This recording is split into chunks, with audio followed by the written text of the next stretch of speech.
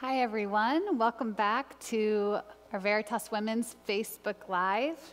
Today, we are doing our final teaching from our Bible study. The Bible study that got a little bit more creative because of the coronavirus. But here we are, and we get to finish it, and I'm thankful for that. For the last couple of weeks, we have added these Tuesday and Thursday live events to try and fight isolation and to help us finish our Bible study. After today, there won't be any more on the schedule. I want to take some time, and instead of just keep putting myself in front of a camera, running my mouth, I want to take some time and pray and consider what would be most helpful for us as Veritas women and beyond. So just stay tuned to our Instagram and our Facebook and our email, and we will let you know as far as an intermediate study, possibly just some podcasts that will come out, and maybe even news on our summer study or what our plan is, but it's just too soon to tell. So if you are finishing this study, if you are now done with this study, some of our old studies are online through the website. If you haven't done all of those, you could go back and do that, but you can also reach out to me during this time. Well, if you are just joining us for the first time, then here's the quick. I have lots of ideas for how you can continue to stay in studying suffering, because God wanted to show us in such a clever way how very sovereign and all-knowing He is. So we have been on a 6-week study going through the Bible, looking for how the whole story of the Bible, the big story of the Bible, helps us in our pain. We use Romans 8 as our backbone, as our skeleton. We use Paul as our narrator, as he told us that our current situation, our current sufferings, don't even compare with our future glory. And we've been working really hard to try and understand, what does he mean by that? So today is week 6, and we looked at what it means to be glorified with him. Last week, we were in the book of Mark. And it felt like a very climactic week as we saw the royal victor triumph over sin and death, as we saw Jesus enthroned on the cross, that suffering king initiating his kingdom. We saw Christ as a spotless lamb who crushed the snake under his foot. So, I guess evil is over. Suffering has found its end, right? We are home. The way to rest is here. Or not, because when I read my headlines today, I read that our country and our world are in a pandemic. I read that people are sick. I hear that people are anxious. I hear that people are losing their jobs. In fact, one of my friends works in the unemployment office, and she told me last week that she had 4,000 emails to go through. 4,000 people filing for unemployment in that 1 week. So what gives? I thought evil and suffering, I thought pain and loss was supposed to be over with. Why does this still feel like exile? Like, don't we know that Jesus is the climax of this story, this big story that we've been studying? Jesus is the climax of it. He is much of what the Old Testament has been pointing toward. But if you look at it, the story doesn't end there. This is where Jesus' death and resurrection is recorded, and there's still more of the story. In fact, in this remainder is where we find Paul, our narrator. This is where his story is. And if you recall, Paul's life was filled to the brim with suffering and persecution. Remember all the frustration and futility that filled his days, the sleepless nights, the shipwrecks, the persecution, the beatings, the stonings. So how do we make sense of this? Well, when we thumb through the remainder of this big story, we are reminded that we live in a time called the already not yet. Jesus has already come. He has already defeated the serpent, but it's not yet fully realized. Or you could say the end has been written, but we have yet to fully experience it. And that's the tension we live in, right? We understand that we can live confidently because of the cross. So we can live claiming its promises for life and for salvation, but we have yet to shake the dust of this cursed world off of our heels. We have hope, but yet our lives are still filled with loss, sickness, or even just paper cuts and canker sores and fender benders. So ladies, what do we do? If this is where we're living, how do we suffer well? Well, just like in weeks previous, the simple answer is we look ahead, or we look up. We hope. That's faith on tiptoe. We hope for what we cannot yet see, for what is to come. And specifically in our study this last week, we looked to Revelation.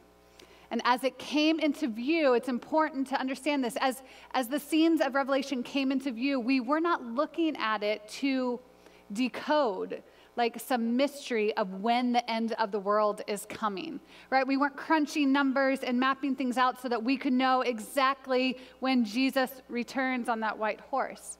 That's not what Revelation is really about. My friend Alex, who helped me so much with this week's teaching, she likened Revelation to this. She's like, oh, Revelation is like the smell of my coffee in the morning. If I set my pot on auto and I wake up to the smell of coffee, even though I have yet to actually experience it, it gets me up in the morning. And I get that. I'm like, okay, so reading Revelation, even though we have not yet experienced what it describes, the smell of it, or just reading it is enough to get us up in the morning. I like that.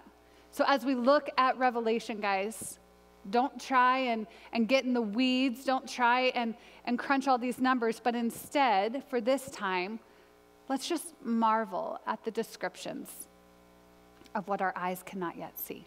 And that's our glorious future. That's a term we've been using, our glorious future. What comes to mind? I think many of you, if this room was actually filled with my friends, we would say, oh, that's when there's no more tears. That's when there's no more pain. And I think we would be right. But then after that statement, I feel like we kind of just like mumble things about heaven. Like we mumble things about, oh, the streets are made with gold and their gates are made with pearls, or Jesus has this sick tattoo on his leg. But beyond that, I think that many of us find heaven to be pretty mysterious, pretty unknown. And in that same way, we've also been talking about this idea of union with Christ throughout this whole study. And I think if we're honest, we would also say that that seems pretty mysterious to us. We're actually looking at Romans 8:17, where it says this really big statement. It says, if indeed we suffer with him, Christ, so that we may also be glorified with him. It's one of the many verses that speaks of union with Christ. This idea of Christ identifies with us, he partners with us, so that what is true of him will be true of us, if not now, then one day. But let's be really honest. It's the end of the study, and I still don't know if I get it. I find union with Christ to be kind of tricky, just like I find Revelation to be tricky, just like I find teaching on suffering to be tricky, just like I find being quarantined with 3 young active boys to be tricky. But what the heck, guys? It's our final week. Let's go for it one more time. Let's see, one more time. Could we try and grasp this idea of union with Christ and see if it holds within it something that will help us to suffer well? So to get a vision of what this union with Christ is, I want us to zoom in on Revelation. I want us to zoom in on one of the many images that John describes. He describes a wedding. The wedding of the Lamb. Because if you think about it, nothing displays union more than a wedding. So here's a couple of verses that John records. Revelation 19:7 says, let us rejoice and be glad and give him the glory. So you feel this excitement. For the marriage of the Lamb has come, and his bride has made herself ready. In chapter 21, he says, then I saw a new heaven and a new earth. For the first heaven and earth had passed away, and the sea was no more. So pause, we're hearing about newness And we see that the sea was no more, that meaning there's no more chaos. So far, so good. He says, I saw the holy city, the New Jerusalem, coming down out of heaven from God, prepared as a bride, adorned for her husband. And a couple verses later, he says, come, I will show you the bride, the wife of the Lamb. All right, guys, let's look at this scene, the scene of a wedding between the Lamb and its bride. I think that by looking at this, we are going to connect a couple more dots, what we've been doing for this whole study. And I think we will inhale such a deep assurance of God's love for us that it will help us to find help in our time of need. A deep assurance that will help us to suffer well. Okay, let's start first with the bride. Let's take a look at the bride. Okay, so what we need to know is that we are the bride. Those of us who are in Christ, we are the bride, the church. So it's important to understand when we're imagining the scene, it can't just be about us. We can't just picture us by ourselves as the bride. No, this is a corporate bride. This is the Little Seed Church. So not even just Veritas, not even just the churches of Iowa City, but this is God's bigger church. That is his bride. And here's what I see through these verses in Revelation. 3 things I see about her. 1, she's beautiful. Maybe you see that coming. That fits, right? Well, look at some of these descriptions. What is she wearing? In Revelation 19, it says that it was granted her to clothe herself with fine linen, bright and pure. Isaiah also kind of describes her in the same way. He says, I will rejoice greatly in the Lord. My soul will exult in my God. So you feel this like festive, celebratory feel. He says, for he has clothed me with garments of salvation and wrapped me in a robe of righteousness, as a groom wears a priestly headdress, and as a bride adorns herself with her jewels. This bride is pure and she's radiant. And you kind of get this idea that somebody else has dressed her. Somebody else was in charge of dressing her. And it kind of reminds me even of other times in this walk through the Bible that we've picked up on that, when God clothed Adam and Eve, or even how we felt like the Holy Spirit like clothed David in power as he fought Goliath. But on a personal level, I really get that. I look better when other people dress me. Absolutely. I am in this church full of people who are actually a lot younger than me, and the staff women, when they give me input on what I'm wearing, I look better. Absolutely. I know to ask people about my outfit before I walk out the door. It's just a fact. I look better when other people clothe me. Maybe there's something there with the bride of Christ as well. But guys, it's not just that she's beautiful. There's more than that. She's more than just beautiful, according to this text. She's glorious. In fact, I would say that this bride looks like a royal priest. Recall the description that we looked at in Exodus 28, when Moses, he went into such detail to tell us about the outfits of the priest, especially the high priest. They were dressed elegantly. They were dressed for splendor and glory. They wore fine fabrics and jewels. They had headpieces. They were dressed for splendor and glory. And if you did your homework this week, you were also taken to these other places in Revelation where we see the children of God or the people of God in Revelation. They are reigning and they are serving. They are ruling. They are exercising authority for God. Does that take you back to the start of the Bible once again? Here we are and at the end of Revelation, but we're hearing Genesis 1 and 2. The same job description that was given to Adam and Eve is here, present for the people of God. She sounds like a royal priest. But guys, she's more than just beautiful, and she's more than just exuding glory. I would say that she actually looks like Christ here. Now, hold on. That's super weird. Am I saying that the bride and the groom look alike? Nobody wants to marry their sister, and it kind of sounds like that's what I'm saying. Have you ever seen a couple that looks alike, and in a brief moment, hopefully just inside your head, you're like, that's kind of weird. That's That's kind of at first what this sounds like when I'm saying that this bride looks like her groom. But it's not really about that. It's more about the splendor and the glory of the groom is matching the bride.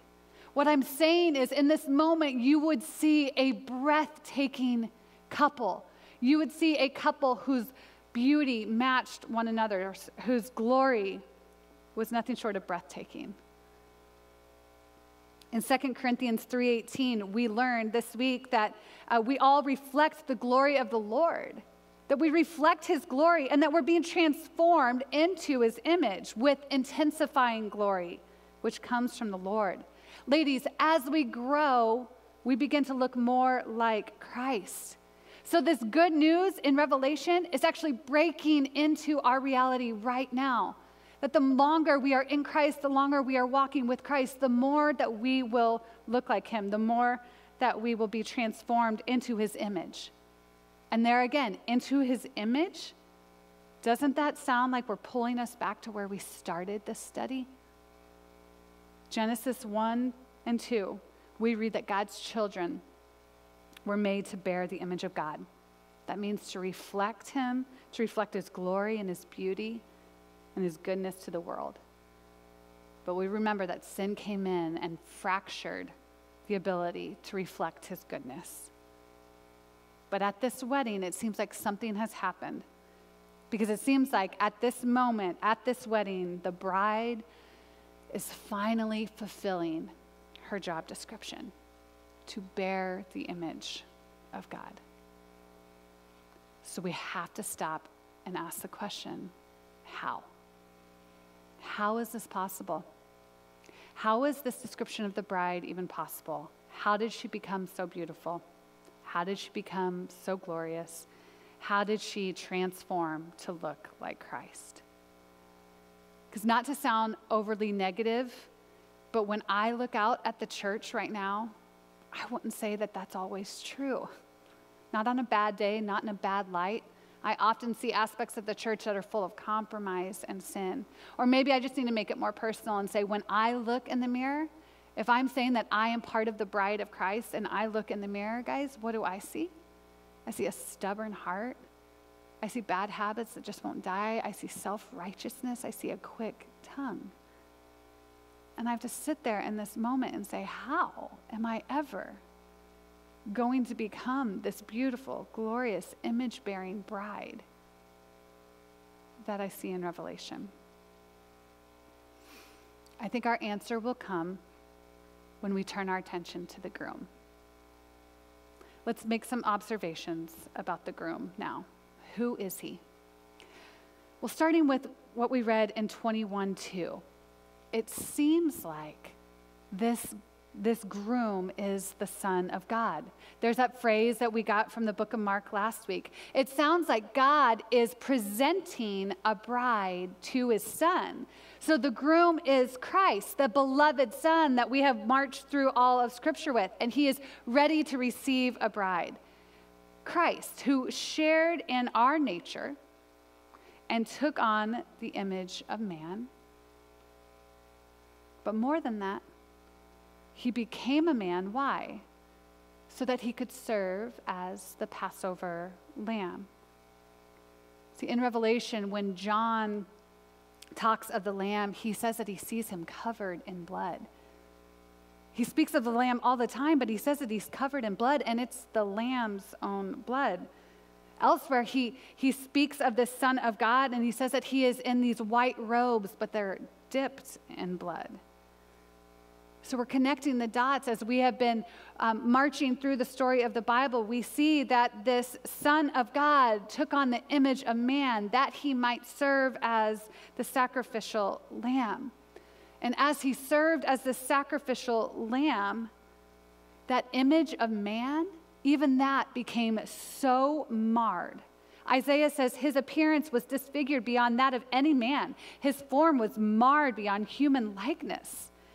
This groom is the lamb who was sacrificed to cover our sins. But more than that, ladies, As he was slaughtered as a lamb, the paradox of the story was displayed. This paradox that we've been trying to understand, that the Bible tells us that over and over again, suffering comes through victory. And ultimately, our victory comes through suffering. Through his humiliation came his exaltation. On that cross, the Lamb was actually enthroned as the royal victor, crushing the head of the serpent. Now, guys, we have to stop here and pause and make sure that we're not just trying to finish a study. We're not just trying to learn facts or connect dots in biblical theology. Because we need to pause here and make sure that this story is hitting us where it counts. Let me ask this question. With all this wedding and celebratory and feasting talk, are you surprised that Jesus is so often spoken of as the Lamb? Don't you kind of feel like we should be done with kind of this humiliating, weak, meek lamb talk? Don't you feel like now is the time for the strong victor, the strong king talk? But again, the word lamb is used on repeat in Revelation. Once again, we see this upside down nature of the kingdom of God. From weakness comes strength. Paul would even say that he boasts in his weakness. He says, "For when I am weak, then I am strong." And this is where we have to let it actually apply to our lives, ladies. Even if that's common language to us, don't brush it off. What would it actually look like for you to rejoice in your weakness? What would it look like for you right now to kiss the wave that throws you against the rock of ages? Wish I could remember who said that quote. Definitely not me. Spurgeon. Looking for the tech guys. Spurgeon. I really need to give credit. No, they don't know. Okay. What would it look like for you right now in this current season of life for you to boast in your weakness, to rejoice in it? Guys, we don't need a pandemic to ask this question. We had plenty of material at the start of this study when we had to put words to our sufferings, our losses, our frustrations. What would it look like to lean into those weaknesses that they might become a place for God's strength to shine? Well, what is it that you're doing if you're not rejoicing in them? I think we despise them, right? Don't we despise the things that hurt us? Don't we so often despise the things that inconvenience us or make us feel insecure? How often do we just feel bad for ourselves? Sit in a pity party. How often do we get stuck in them? We just get stuck, we just get comfortable in our weaknesses and in our sufferings. Where Paul and the book of Revelation is encouraging us to instead lean in, rejoice, even boast. What would it look like for you today? Don't let yourself miss this opportunity to change your attitude, to change your posture, so that you might kiss the wave, lean into it, embrace the weakness, the discomfort, the fear. Let it draw you near to God. Let's get back to the groom, though. We see the Son of God who became a man, who became a lamb, who became a royal victor, but even more than that, because that slain lamb rose again, defying death. He didn't stay dead. He overcame sin and death. And for a short period of time, he still walked around the earth, housing the glory of God like a point of intersection between heaven and earth, like a tabernacle. He walked around in the very nature of God, and he built his church. And as he built his church, he invited them to be in union with him. He invited them to bear his image, to follow him, and even to share in his sufferings. Now, it's really important for us to understand that when Christ invited us to share in his sufferings, to follow him to a cross, that does not mean that he enjoys watching his bride suffer. Not at all. It does not mean that he enjoys her pain or her abuse. Not at all. But it does mean that he is promising to make it all worth it. Let's keep asking the question, what does that mean? How could it possibly be worth it? So here we are at this wedding. We are at this celebration of union. And we see a bride who is readied and beautiful, and she's living fully on mission as a priest of heaven. And it's almost like you could see her walking down the aisle as the new city is coming down out of heaven. And here she is, and we read that she's unveiled, that her purity is beaming with radiance. And here's the best part, guys. So often in our world, when we think of weddings, we think that everybody is just glued on looking at the bride because she's so beautiful. But I can't help but turn my attention here to the groom. Because I believe that in that moment, the reason there's celebration and rejoicing is because the church, the bride, is glued on the groom. The church, you and I, in that moment, will see our groom. We will see Christ unhindered. We will see him as he is. We will see him face to face. And guys, that nearness in that moment and that intimacy, that closeness, that is what we long for. That is absolutely the greatest desire and the greatest need of our hearts and of our souls. We feel the nearness of God now on a lesser scale.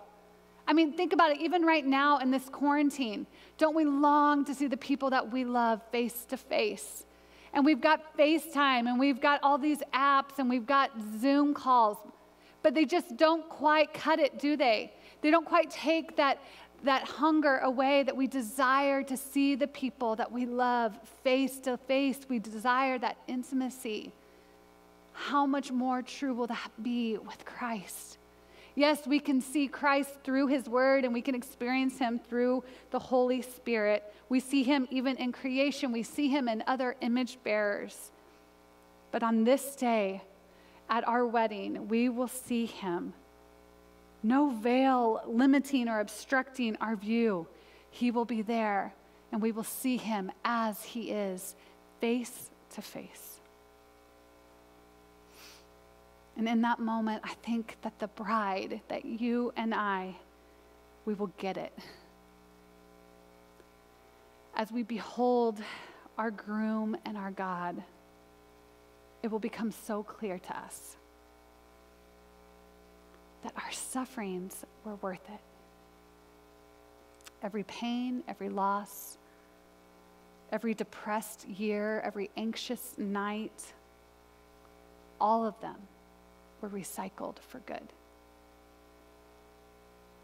Because all of those sufferings prepared her for this moment, to stand before the throne, conformed to the image of her Savior, known and chosen by her God, and she has become holy. She has become glorious, and she has become like Christ. Why? Because she shared in his sufferings.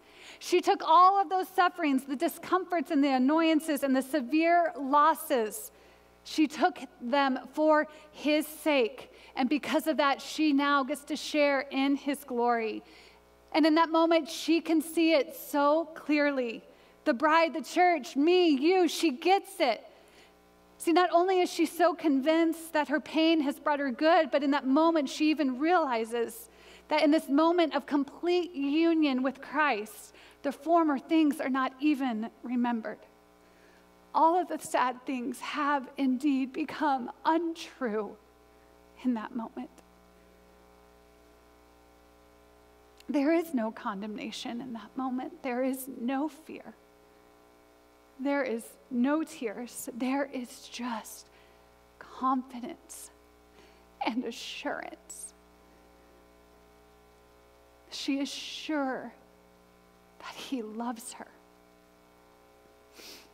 In that moment, she knows that Christ loves his church. And because of this moment, all of her sufferings were worth it. And perhaps at this moment in the wedding, As the groom ushers his bride into her new and forever home, he wipes away her final tear. Death is no more. Ladies, in this moment, God is with his children as Christ is in perfect union with his church, and all things are made new. Nothing can separate this bride from the love of Christ. And this is our assurance today. This is what we long for. The story of the Bible, it ends with a wedding. It ends with a feast and a party, and we are the fortunate bride of Christ. One day, very soon, we will be brought before him, and we will dwell with God. So until then, we just have to hope for what we cannot yet see. We hope for it on tiptoes. We scan the horizon. We scan our Bibles for Jesus. Would you pray with me as I pray the lyrics to one of my favorite songs as we close this study? Father, thank you for this invitation to turn our eyes upon Jesus, to look full in his wonderful face. And Lord, would the things of earth grow strangely dim in the light of your glory and your grace. Amen.